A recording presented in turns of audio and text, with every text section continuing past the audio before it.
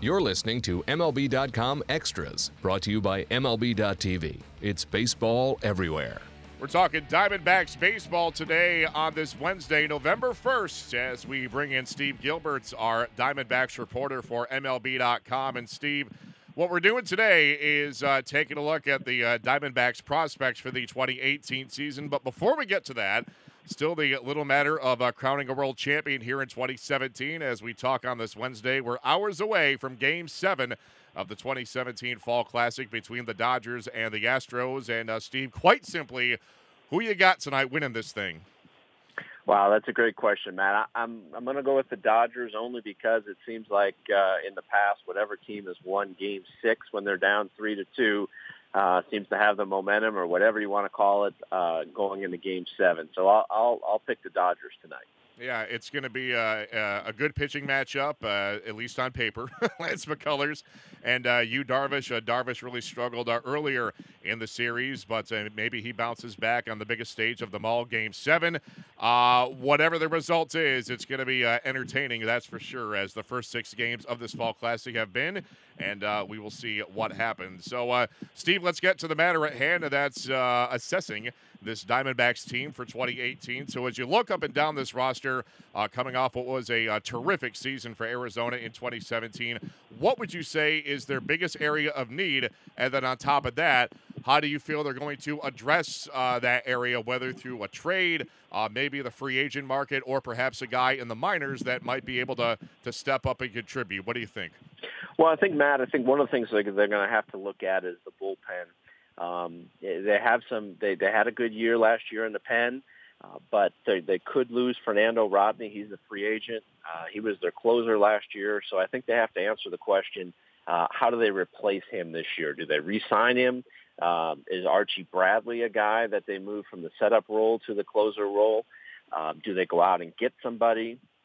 I think they're going to be kind of limited financially when it comes to playing in the free agent market, just given the fact that their core is getting older, and they're going to be do some pretty big raises via arbitration. They've got a whopping 14 players eligible for salary arbitration, and if you believe the MLBTradeRumors.com projections, that's about $52 million worth of arbitration eligible players. So for me, the biggest question for next year would be the bullpen.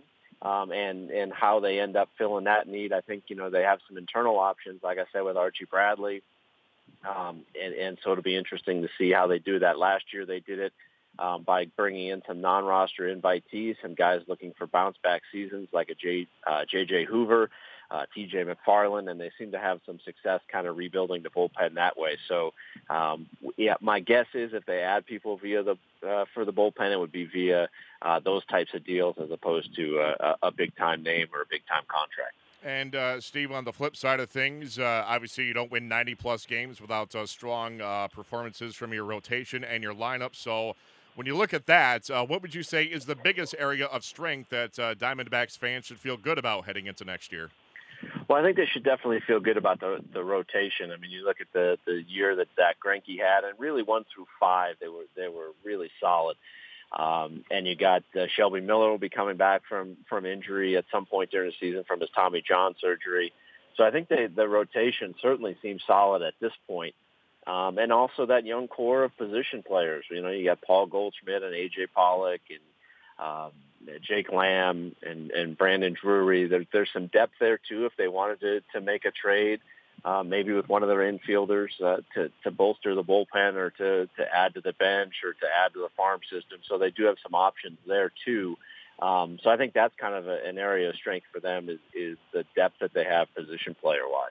Yeah, no question there. And, Steve, to break down some guys individually, we always see, or at least almost always see on a yearly basis, a guy that just has a breakout career year.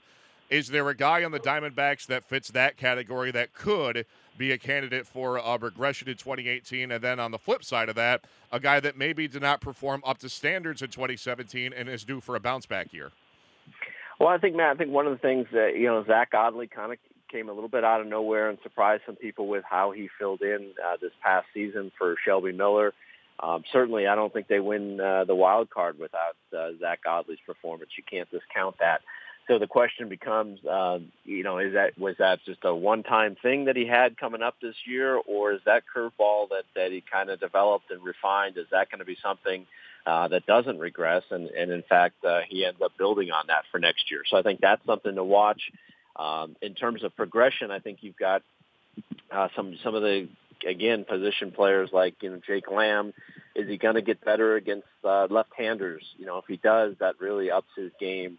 If he figures out how to kind of bounce back from what has been second half struggles the past 2 years, and is able to put together two halves like he does in the first half, wow, that's a big step forward for the team right there.